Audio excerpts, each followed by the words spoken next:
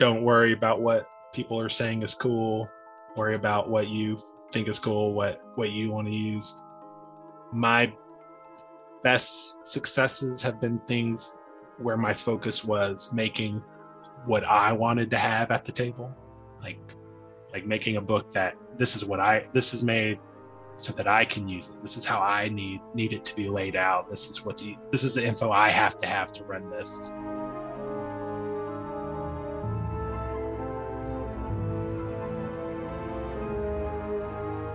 Hi, welcome to the Daiku Podcast. I'm Gary Snell, and with me is Nate Treme. Nate has been doing design work as Highland Paranormal Society, and he's done great work on Tunnel Goons, Cosmic Objects, What Child Is This?, Barrow of the Elf King, and Dogtooth Valley, just to name a few. But we're going to talk all about those. But first of all, Nate, welcome. Hi, thanks for having me. Well, it's certainly my pleasure. I've been a big fan of yours ever since I kind of re-entered the hobby not too long ago, I guess. And your work just kind of jumped out at me as like something super creative and super fun. And I'm really excited that you could join us today. Thank you. Yeah, I'm excited to be here. But as always, and we got to do it, how did you get started in role-playing games? So probably unlike a lot of people, I didn't play as a kid. I played the first time I played was in college. I played in I guess it was like 3.5 Dungeons and Dragons with some friends who had played, and I was hooked immediately. I still don't know how to make a character in that system. It's too complicated for me, but I had a lot of fun with it. And then, so I played that, and then I remember when they started doing the 5th edition playtest when it was called D&D Next. I was into that and playing that a lot.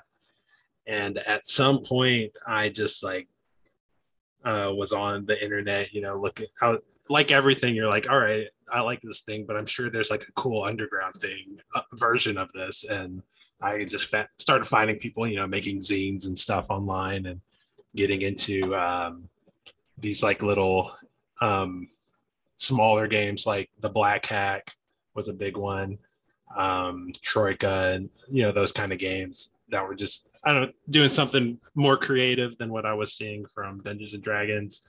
And I kind of got into that stuff. And also, like most things I get into, I'm like, if I like something, I'm like, oh, maybe I can try to make this. And then I started doing that and was hooked on making my own games. And I've been doing it ever since. Well, your style and like how I see your approach to it, I can't help but wonder, what was your background before you got into game design? Like, was it print and other graphic design? Yes, mostly print design. I've been working as a graphic designer for a long time. Since I went to school for graphic design, and kind of been working since I started going to school. And I went to college first in 2016. So kind of since then, I've been, doing graphic design pretty heavily, and that's been my main job since then. So yeah, I've been doing like concert posters and album art. I did stuff like that a lot before I got into games. And I could totally see that. I mean, a lot of your style, it strikes me as like good concert posters and that kind of thing. And did you think of like, I mean, you see the 5e world and that kind of design. It's kind of that, I don't even know what it is. It's kind of that airbrushed kind of design, and your style is not quite that. So how did you think it would be received? I don't know. I didn't really think about it that much. Because I was getting into like the OSR games and stuff, and a lot of that had a lot of OSR, post OSR, whatever that they're calling all the stuff. But like Black Hack and stuff has sort of a metal band poster vibe to it. So I felt kind of comfortable with some of the aesthetics that were going on. And there was other stuff that was even pretty far out there.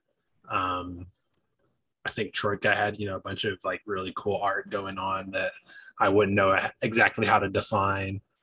So it felt like it was a scene that was comfortable with pushing the boundaries or being creative.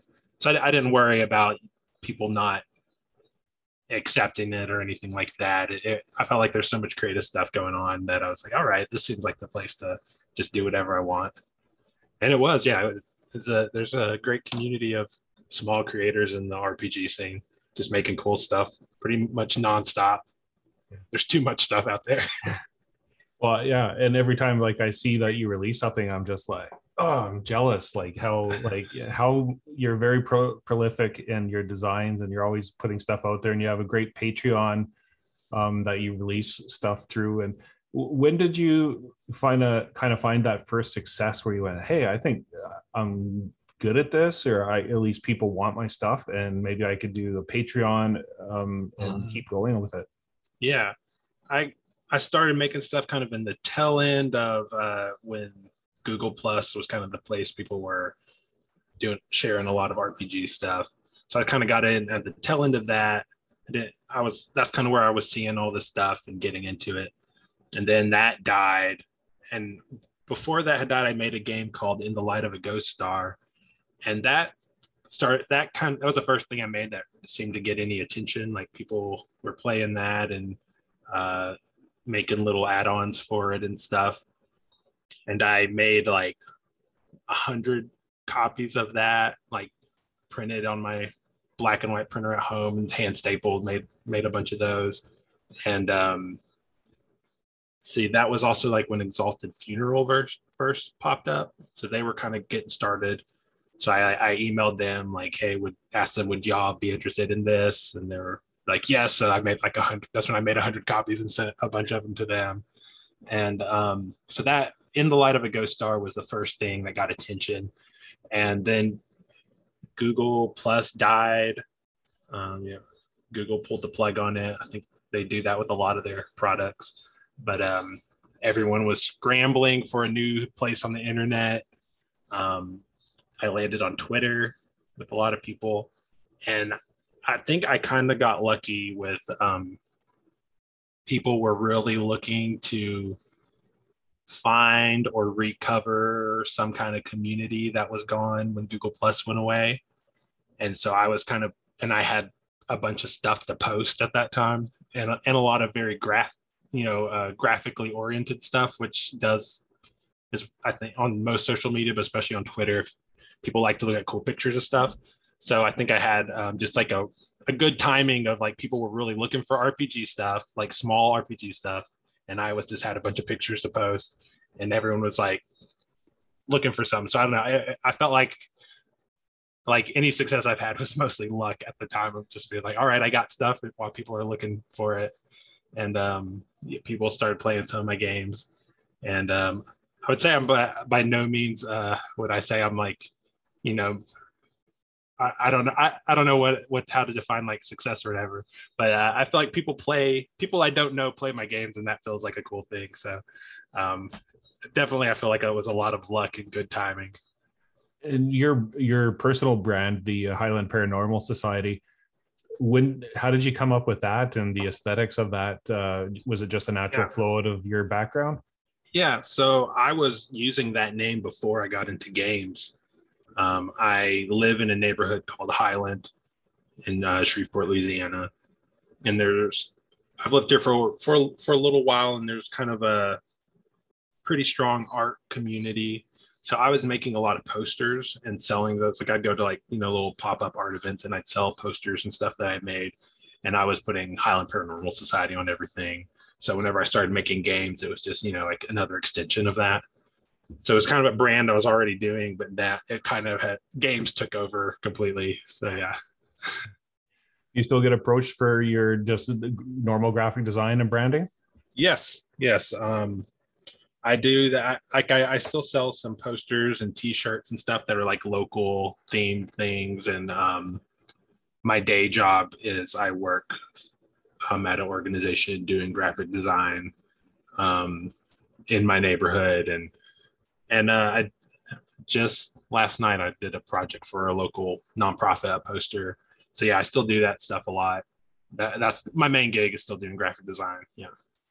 Do you ever get tired of it, as far as like you do it in your day job, and then the last thing you want to do when you get home at night is I gotta fire up a a game. Yeah, sometimes, definitely sometimes. Um, yeah, it definitely I'll get burned out, from work, and that it'd be hard to work on stuff. Like I'll have all these ideas, and when I get home, I'll like start, and then I'll like start falling asleep. Like, all right, can't. um, yeah, definitely. It sometimes does burn you out doing the same thing for your day job, and then your hobby kind of has become a second day job. Yeah, so I try to figure out how to balance that. No, don't do not doing a very good job of it, to be honest. And so I'm assuming you're probably proficient in the Adobe suite, but Mhm. what do you kind of use to put your work together? So yeah, Adobe. I mainly use Adobe. I've got the Affinity software, and I really would like to get into that, but I use Adobe at work, and it just kind of it would be it would be a lot. It would be a hassle to drop it right now. Um, if I didn't need it if I didn't use it in a lot of day job stuff I do, I would try to switch over just because it would save a lot of money. But yeah, Adobe is my main thing for putting stuff together. Like InDesign, I lay out everything in InDesign pretty much. But I do most of my artwork. I used to use Photoshop for my artwork with a drawing tablet, but then I got a iPad and I use Procreate for all my illustration now. Yeah, that was a big game changer. Um, I kind of consider myself an illustrator now, which I even like a couple of years ago I wouldn't have really considered myself an illustrator. I was like, I can doodle some stuff that I like and can use, but now I feel more confident with it. Um, at least I can I feel like enough of an illustrator for my own needs that I can like make what I need. Yeah. And I don't want to get too nerdy but I think there's a lot of designers that watch this channel, so hopefully I don't go too deep into it. But with the Procreate, that's fine with me. We can get into whatever. did you try using the Adobe tablet? Which the name escapes me right now. Their software that they use, like I know you're talking about, but I haven't used it. okay. No. Was that? Yeah, I had. Oh, go ahead. Sorry. Let's say I remember Procreate. I had seen some people using Procreate that I was like, oh, that looks great. And as soon as I tried it, I was like hooked on it. I was like, oh, it's just so easy. It's so much. I don't, it has there's little cheats you can do with it to help you. Like you just draw a line as wobbly as you want, but you just hold it still and it turns straight. Like so you can always draw a straight line if you need to. Like little cheats like that. That I have caught myself like when I have like a pencil and paper, I'm like, oh wait, I don't have the short. Like I'll be trying to do these shortcuts and like, oh wait, I can't do that. Adobe Fresco. That's it. That's it. Yeah. Yeah. Okay, cool. And with do you do custom brushes or anything like that? Because your style has that kind of like nice halftone, kind of grungy bits and pieces of it. Do you do custom brushes or do you? I don't make any brushes, but I've spent way too much money buying brushes. I've got so many brushes. But yeah, I will buy if I see some cool, especially some that mimic some kind of print feel. Like those are like, I'm always like, oh, I probably need that brush, even though I usually don't. Yeah, I'm trying not to buy anymore because it's such a impulse buy thing for me. If I see a cool brush, but I've got a lot of brushes on there. Yeah, one of the cool things about Procreate is you can just have any kind of brush you want right there, switch to it immediately. Yeah, right on. And I wanted to talk to you about some of your games that you created or ventures, and maybe the first one up, which is probably, I would argue, is maybe one of your more popular ones, is Tunnel Goons. Mm-hmm. And I know like that really kind of took off as far as a template or like an SRD or whatever that people could use, including the Goon Jam. So how did that kind of come to be? Yeah, so Tunnel Goons is definitely, I think it's definitely my most popular thing. It's probably got the most downloads. I made that, I don't know, just kind of messing around, trying to come up with like an interesting idea for something simple that I could build off of. And that was also that was still when it felt like people were really kind of solidifying on Twitter after, trying to find a place online. And people were starting to move to itch.io to sell games. Instead, kind of, around at that point, I think Itch had become my main place to sell games instead of Drive Through. And I had been involved in some video game jam stuff before. And like I made Tunnel Goons. I was just trying to make something that I thought would be a fun little simple, quick thing to play. And I liked it. I liked what I came up with and thought it, and I kind of had it in mind as like, oh, I can have this little simple thing, and then I can just add stuff, build onto it if I want to, change up the style of the game anyway. And I kind of had this idea of doing a game jam, which at that point there weren't. I don't want to sound like I'm taking credit for game jams. They've been around forever, but I felt like I wasn't seeing game jams with tabletop RPGs. And I was like, I feel like people could use this and build off of it. So like I put it out there, and I was really nervous. Like when I did that, kind of being like, hey, I think I made something so cool, people will want to use it. I was like, oh, if nobody used it, that might be kind of embarrassing. But it got a good response, and a lot of people made stuff for it. People have made stuff that is so much better than what Tunnel Goons is. That's like, oh wow, I don't think I'll ever make a Tunnel Goons thing as cool as the stuff people have made with it. So yeah, it was really cool to see people take that and run with it. Yeah, and every now and again, I'll see that kind of pop up in other places, like Beyond the Jam, where somebody's like, "Yeah, I totally did a Tunnel Goon hack here," and so it's really got legs, right? And I think credit to you for coming up with like a simple design concept that like really works. Yeah, thanks. It was it felt I was just really, it felt like I had just a solid core there. And yeah, I'm trying to remember, kind of what my initial thoughts were. I just know I wanted to use 2d6 as the main, not have to really use any other dice to do it. And then another goal was to have it so when I made adventures for it, for the monster stats, I just had one number. That was like a big goal. Yeah. It's like I didn't want to have a line of stats or a block of stats at all. I was like, if I can just use one number, like then I'll be set. Yeah, and that was probably the main thing, because when I write adventures, I hate figuring out the stats for monsters. And one of my favorite things I've seen with it is there's this game called Riverbend. It's like fishing adventures. It's like this fishing game made on Tunnel Goons. It's so cool. I got a copy of it somewhere. I'm trying to remember who made it. There's somebody, Tor the Vic is their Twitter handle. I know that they were one of the creators, but somebody else made it with them. It's called Riverbend. Check it out. Can get on Exalted Funeral. It's one of the coolest things I've seen someone do with Tunnel Goons. Yeah, it made me so happy to see. So the bigger fish have the bigger DS, and yeah, it's cool. It's just I think fishing is like a great thing. It's always cool when you're playing a video game and you're like, hey, I can go fishing in this game. So it's like, oh, cool. Someone put fishing into tabletop RPGs. And then another popular title that you have is What Child Is This? Which I saw recently featured on Adventure Tourism. Yeah. They did a bit of a talk about why they like the adventure so much, and maybe just talk us about the creative process on that one. Yes. It probably started as like a joke, kind of. I was talking to somebody about 5th edition stat blocks, and complaining about them probably because they're really big. And for some reason I was like, well, I guess I should write one. And so basically it was trying to make a stat block for baby Jesus. And that's where it started. I was like, all right, let me make a baby Jesus for that would fit into the monster manual.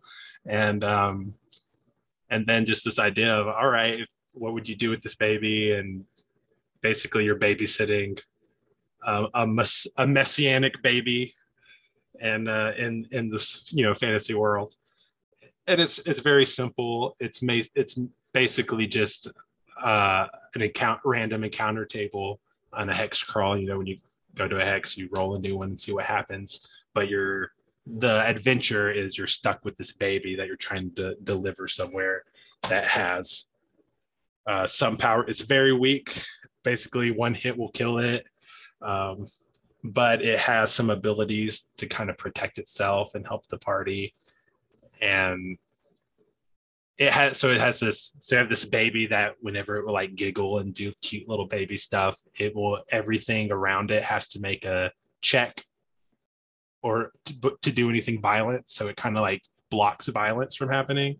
So you could be, monsters are attacking you and then this baby will laugh and suddenly the fight's over and you have to figure out, I guess you have to role play and figure out what's going on. What do you do now that all these monsters suddenly can't fight? They're so enamored with this little baby. So I just thought it would be an interesting adventure to try to figure out. It's one of those things. It's very simple. I don't describe a lot, but at the table, I know I imagine it would be very different at different tables. But yeah, that was the main idea, making you have a little baby Jesus to protect. Well, and that goes to speak to probably a lot of your games where just the creative spark that it provides people is probably the core of what people really appreciate about it. And then I know the next title I was going to talk to you about was Barrow of the Elf King, which had a very positive review by Bryce on 10 Foot Pole. I think he said bordering on genius, if I could actually use that quote. Did that surprise you to get that kind of welcome from that? Yeah. That was definitely nice to have someone like it, because I was really happy with it, and kind of I know, and I made it. After I made it, I was like, oh, I felt like this is one of the better things I made. So it was cool that other people liked it too. It was really neat. Yeah, definitely a good feeling when someone says like, oh, this is one of the best adventures I've read. That's pretty cool. And especially because you tend to have like a bit of a minimalist kind of approach to it, and you see some of the other adventures that are like pages and pages and pages. Yours was quite brief in comparison, and that I know that some people were kind of shocked at that. Bryce, who I've interviewed before on here, liked it so much because it was, but one of his key things is terse, evocative language, and you just really nailed it in that one. Yeah, I'm real happy with how it turned out, and it was definitely the goal. My goal always is try to make things terse and short, because I don't have the attention span to do more. So I'm like, all right, I got to nail this as quickly as possible, because I don't want to spend a lot of time writing this.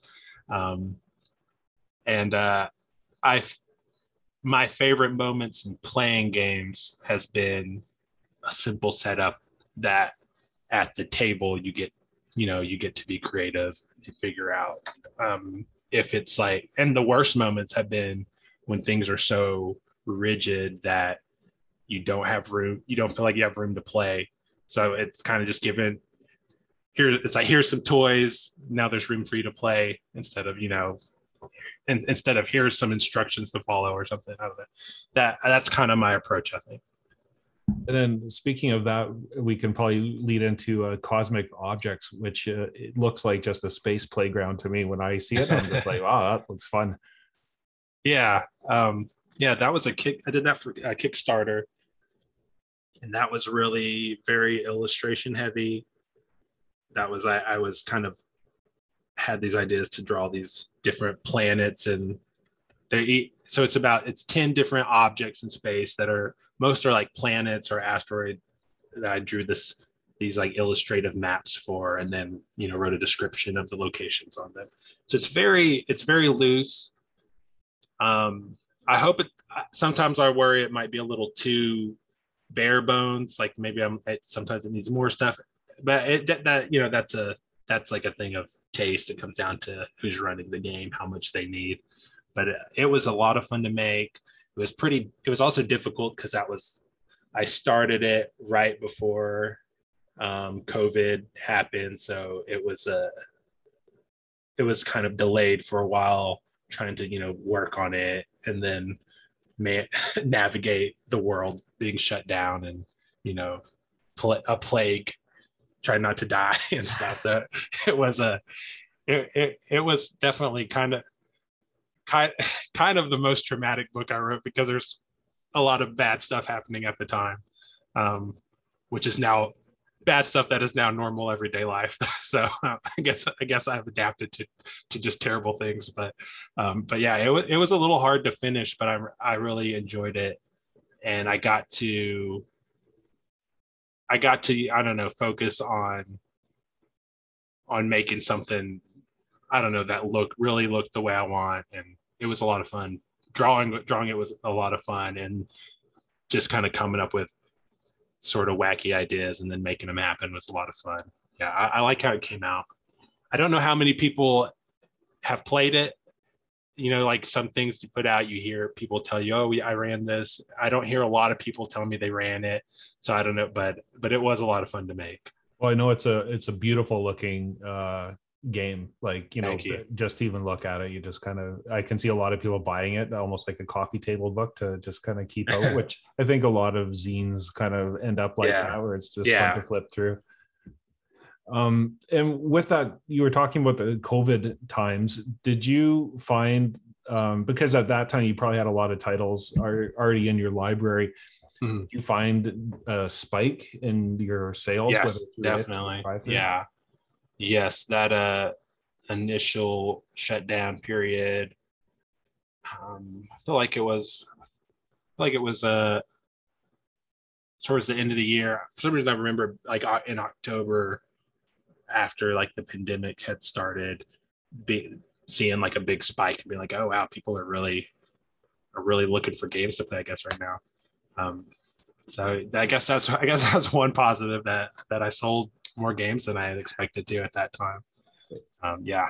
And not Yeah, to pry too much, but were you able to maintain your day job at that time, or did you Yes. have more time to work on games? I did maintain my day job. There was a few times that I was out that I got to focus more on games. Like it's weird to think how different it is now, but at that time, if you thought you had COVID and you were waiting, and a test took a long time, so like I had been in contact with someone who ended up having COVID. So at my work, I was like, oh, I told them. So I was like off work for 2 weeks waiting for my results that were getting delayed. So there was like weird moments like that, which now nobody cares. Unfortunately, it's like, oh, well, you can also get a quicker test now, but back then things were more careful, and you could get time off work easier and stuff. So yeah, there was I had some downtime to work on stuff then, later in it. So I felt like there was a productive period in there, but yeah, it's overall though, it was also a kind of hard. It was a lot harder to work on stuff because I think it was just a real stressful time too. Yeah. Yeah. The next game I wanted to talk to you about was Prol, which is a coin flipping game where you just Yeah. kind of seeing what you could do with such a basic concept. Yeah, that was I drew the character sheet, which is basically the game. Like you can like there's like the rules are on the character sheet. It's like you have little pictograms that with little bubbles that you can check to that's basically your character stats, and it's like check 4 of those or something, and you can flip a coin for each check you have. It's very loose, but I don't know. I felt like it's one of those things that's just barely enough to be a game, maybe. But yeah, I was like, what if you just had a coin to flip, no dice to roll? So basically, you're using a coin as a die, because you kind of you flip it multiple times and to get a success. So the probabilities of it are not that different from dice. But yeah, it was just trying to do something really simple. And then the final game I wanted to talk to you about was Dogtooth Valley, which really cool little pocket game. But the thing that I especially appreciated about it was that you put out that video. I saw it on YouTube, and I think you reposted it on TikTok. Was how you created Dogtooth Valley. Yeah, I think a lot of designers, if they're watching us, should go check that out, because I think you did a really good job kind of covering that. Yes, that was a really smooth adventure to make. It's a really small book it's got a hex map in it, and then there's a few dungeons on that map. So it's basically a little hex crawl. The idea is I'm going to make a little hex crawl that you can just fit in your pocket and carry around. Um, and it's that of the things I've made, that's kind of one of the things that I've actually used the most, that have run more than other stuff. It's very written for me. Like I do that, I try to do that most of the time, but that one especially, I felt like I just kind of was, all right, what do I need when I run an adventure? And it's, so every little thing is made for me to be able to easily, use at the table. And yeah, I tried to document the process of it. And yeah, I have a YouTube video where I just go through how I made it, kind of coming up with the initial idea, writing an outline, drawing maps, kind of the whole thing up into the printed product. Yeah, and a lot of people, I got a good response on that video. A lot of people liked that. I love seeing people's process for making things too. And that one just, yeah, that was just a fun one. That was a fun video to make because it was a really fun book to make because it was just a very, very smooth experience. It was I spent like a week maybe making that, like from the beginning to the end, like writing and drawing everything was like about a week, and it was done. And it's one of my favorite things I've made. So yeah, it's one of those projects that just like the stars aligned and it just no hiccups, just was very smooth. And one of the things I noted was I used Mixam for the printing. Mm-hmm. And do you have like kind of local printers, or is that kind of like, do you experiment with that, or is that a go-to that you use? Mixam is sort of a go-to. They've been the best prices usually that I find. I have printed some stuff locally, and every once in a while I'll print with a random online printer that I find some crazy coupon for. But Mixam is what I print most books with. But sometimes, like for Ghost Star, when I made like the first batch of Ghost Star, they came with a poster map, and like that I printed locally. But if I'm printing a book, I'll usually do Mixam. There are some local printers that I've kind of been that I use for some things that I might be using in the future, but it usually comes down to what I can afford at the time, and Mixam is usually the cheapest. Do you find like, I mean, a lot of your stuff is really lends itself to being kind of mostly digital. Do you find you still love that print side of things, or do you ever I just want to do digital? Yeah, it's real. I really do love having a book. Like printed things are really fun. Something you can hold that's tactile is I definitely prefer that. But I also think I've done more with digital lately or in the past year that has been really fun. We were just talking about it. Bearer of the Elf King. That was initially made. There is a zine you can download and print out, but that was made as like an HTML web page first. And I'm really into that because to be honest, I've kind of found that easier to run. It's easier than a book to use at the table. Like that and some other ones I've done, kind of the goal was, what can I make that I can just hold my phone and have the whole dungeon on my phone and easily just scroll through and run it, with nothing else. And I've kind of been on a kick of that for a little bit. I made a bunch of little HTML dungeons. I have a goal of eventually making a hex crawl sort of, like a website that's a map, and there's little spots you can click on that will take you to each dungeon. So you could just like from a tablet or a phone, just run your whole campaign from there. Kind of, that's something I'm eventually kind of trying to work towards. But yeah, kind of using HTML as your main format, or writing in Markdown or something that you can convert to HTML. Just like, I don't know. I think that's kind of the most accessible thing you can do, and it's the most accessible because like it's anyone who has access to the internet can get to it. You don't have to worry about printing or shipping anything, and it in most cases is more convenient than a book for me, even though a book is a lot of fun to have and flip through. Yeah, I'm really into making the internet more usable for RPG stuff. And it seems like you really like experimenting with kind of different formats and different things. Does that keep your creative spark going? Yes, definitely. A lot of stuff that I've made was all started from the format. So a lot of books and things. Like I have a postcard dungeon that I still have some, and usually when someone orders from something from me, I throw it in every order because I have a bunch of them still. But I was just like, that was like, I found a coupon to print a bunch of postcards for really cheap. So I was like, all right, let me make something that fits in this small space. And I did that. I have like a few games that are business cards, and that was because I had a coupon to get business cards printed really cheap. So I was like, okay, let me make something for that. So that's a huge part of it. Or I'll see like a way to fold paper to make a zine and be like, all right, let me try to make something that will.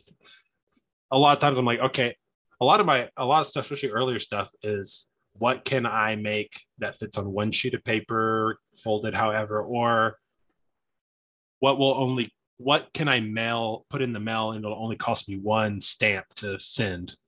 That's a big part of my creative process. Was all right, I want to mail this to a bunch of people, but I want to mail it as cheap as possible. So if it can fit in an envelope and doesn't weigh over an ounce or whatever, then it's one stamp. So that's a big thing. Yeah. And your Patreon level, you have got 3 levels. And I think levels 2 and 3 are print on occasion, or depending on the product. Yeah. Every once in a while, I will mail something out to those top two tiers. And I used to do it every month, but at one point, I got to where it was too many people to mail things to every month.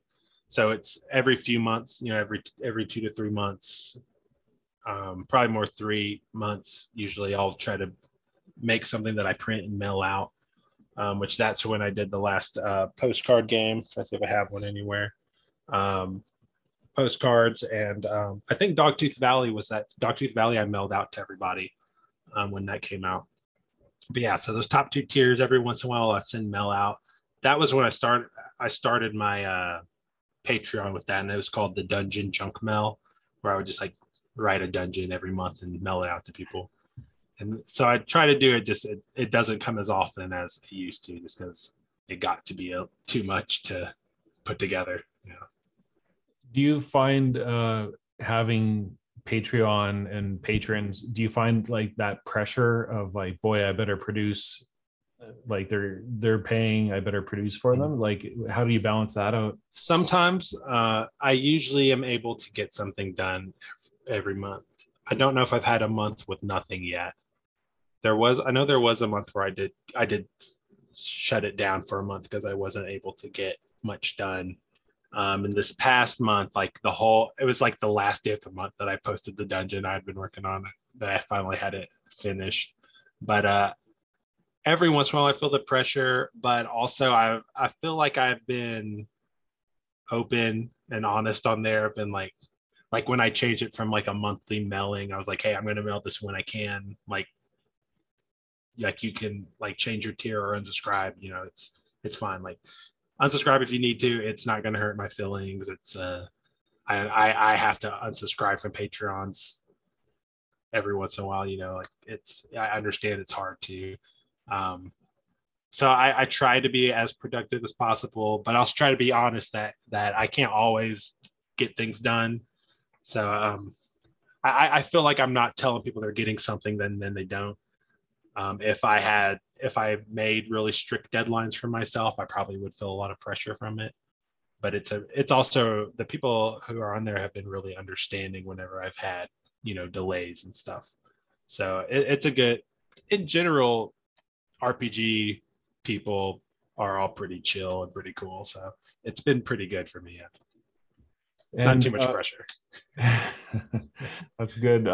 Haunted Almanac through Games Omnivorous, the 200-page anthology of a lot of your content that you've released through Patreon. And that was done, the layout was done by Gontijo, who's from Brazil, and he's got his own games that he's done, like Blurred Lines. Does a lot of graphic design in the industry. Question for you. How come you didn't take that on? Like, what was the decision-making process there? It just would have been a lot of work, and kind of one of the things that really made me want to do it was that Games Omnivorous was like like, hey, you send us all the files, we'll lay it out for you. Like, you don't have, basically, like, I didn't have to do extra work for it besides, finding all my files that were all over the place.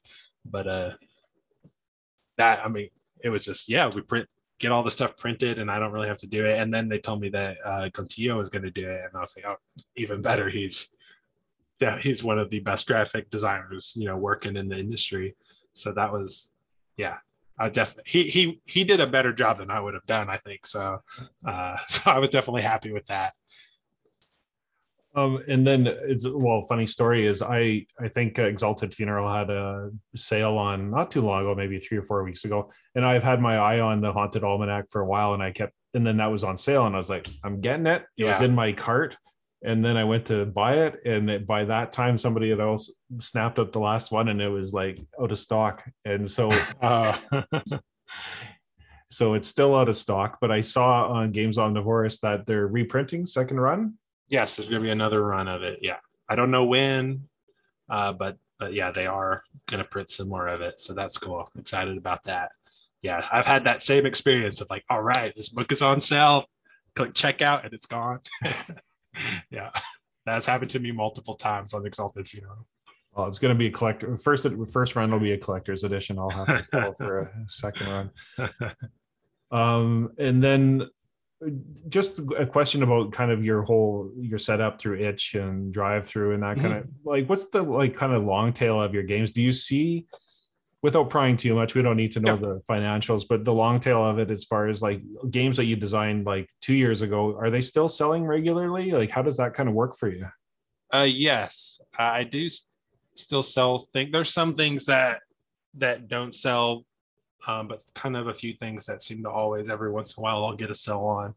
I mean, Tunnel Goons is free, but I'll get someone will buy it and do a donation all the time. I feel like this week I had like a few sales of Tunnel Goons for like $5, which is cool because it's free, and like that keeps going. There's a few others, some adventures.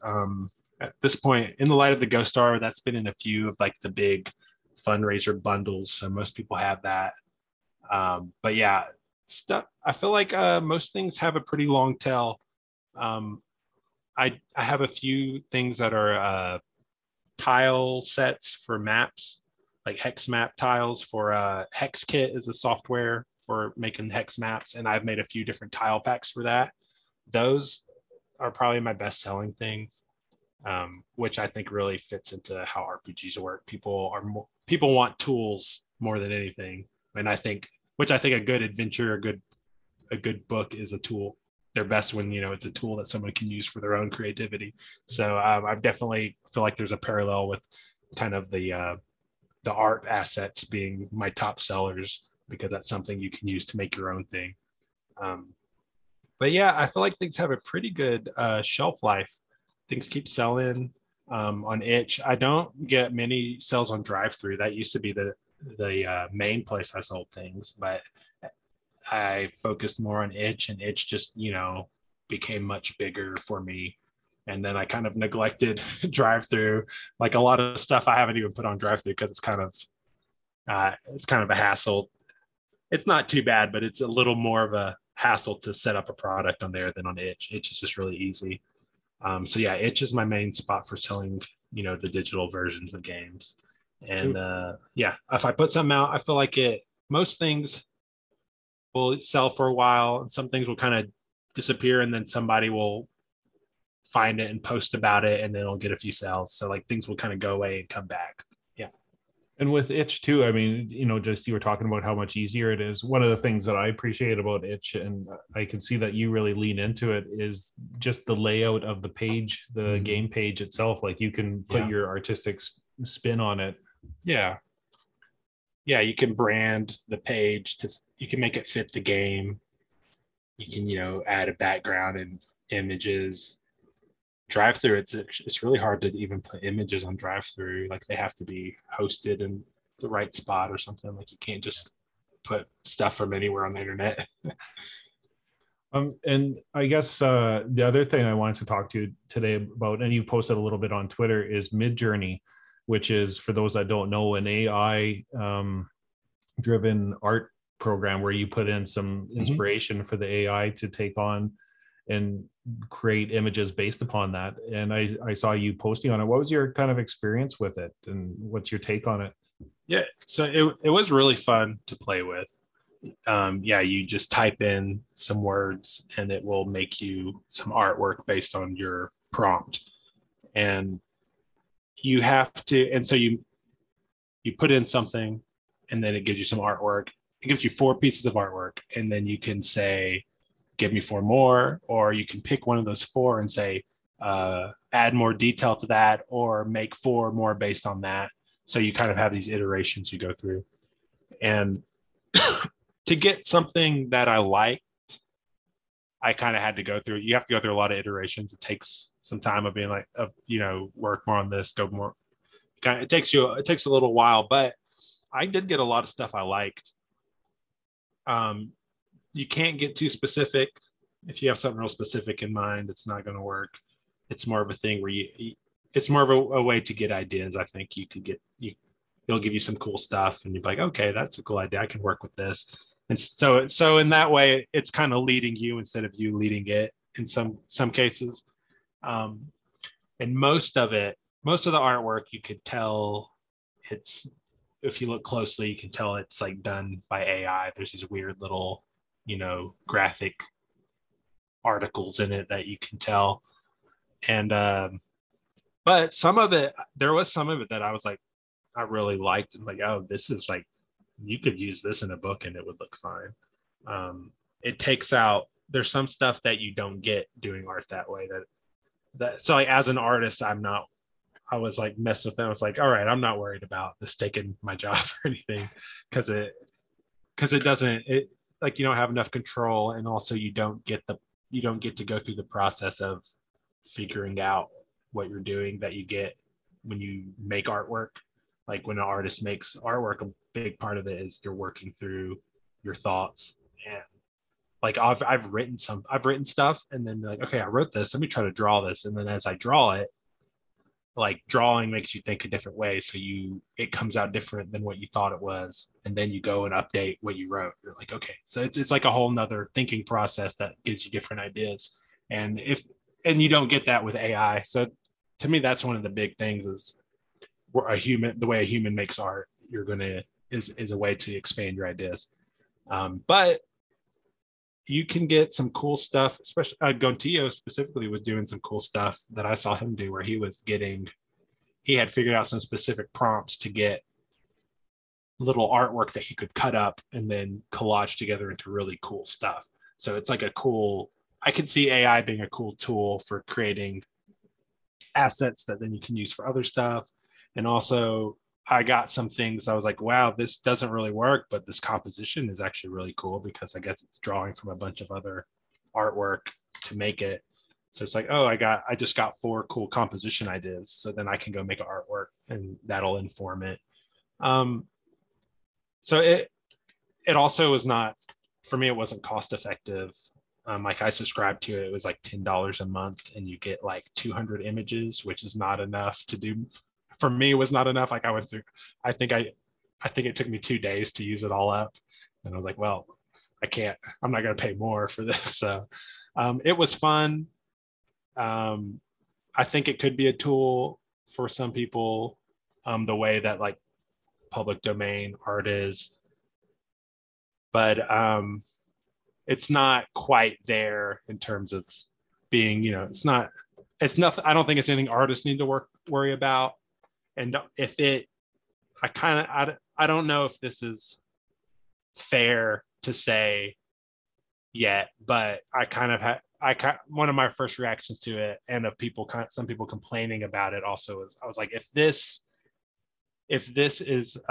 you view this as something that is able to replace what an artist does, or like if what you pay me to do, this replaces it for you, then you obviously do not value what I was doing correctly, because I'm like, well, I feel like if that replaces what you're doing, then you were misusing artists anyways. Like you weren't using artists to their full potential if this random AI thing is giving you what you need. It's like, I'm almost like, well, fine, if that covers your needs, use it, because you just need some random images. You don't really need you don't need. I feel like an artist can elevate things in a way that the AI won't. But I do think you could get a lot of cool images from AI and then build a project around it, maybe. So I don't know. We'll see. I think there also will. I don't know, but I can see there being a lot of lawsuits in the future related to it, just because of the way AI. My understanding is that AI is learning off of a huge database. I don't know if Midjourney is like feeding off of the internet or whatever, but the AI is training on artwork. So I mean, if an AI trains on my artwork and then somebody gets artwork from it, and the AI software developer is making money off of that, I'm like, to me that makes sense that the artist should be getting paid too if the AI is being trained on their artwork. But it seems like it's probably a gray area legally right now. And I imagine if there's not already, there will be lawsuits in the future, and we'll see what happens with copyright law and all that. But yeah, so I do think there's maybe some ethical gray area there, but also to me it doesn't do what an artist does yet, so I'm not too worried about it in that regard. Yeah. And especially in your case, where you're like the triple threat, where you do the art, you do the layout and the writing, and you make it cohesive. And you can't do that with, even people just doing one of those things. You can't just take the art and plunk it on, or graphic design, same thing. Like you make it work together. Yeah. And my latest adventure that's on Patreon right now, I think it's on itch too. It's called in God's Green Earth. All the art in it is AI art that I got when I was playing around with it, and I used all there, and it works. But I'm not completely satisfied with it, and I want to eventually go through and do my own art, because I'm like, oh, these are cool images, but it's not cohesive, doesn't all fit together. It works, but if I spend the time to do the art, it'll be better.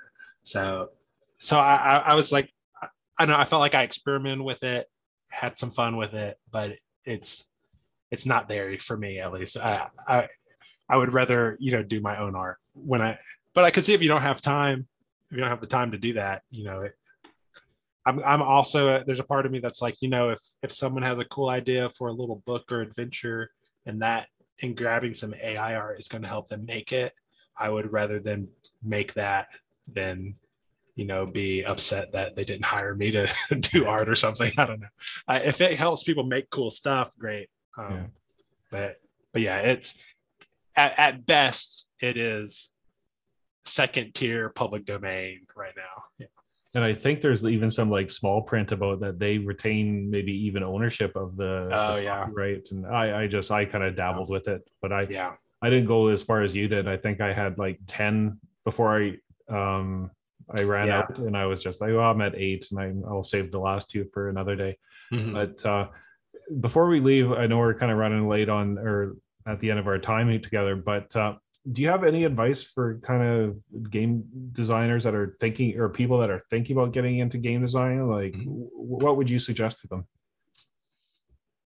I think try to play as much as possible. It's hard to schedule games with people. Like it's like a cliche of the hobby that one of the biggest jobs of a game master is wrangling everyone to get to the table to play. So try to play as much as you can, because I've had months where I've just not been able to play, even though I've been making games and working on stuff. And it's like, man, I wrote adventure. The less you play, the harder it is to make stuff. And when you play, it kind of refreshes you in a way that you feel that helps you create stuff.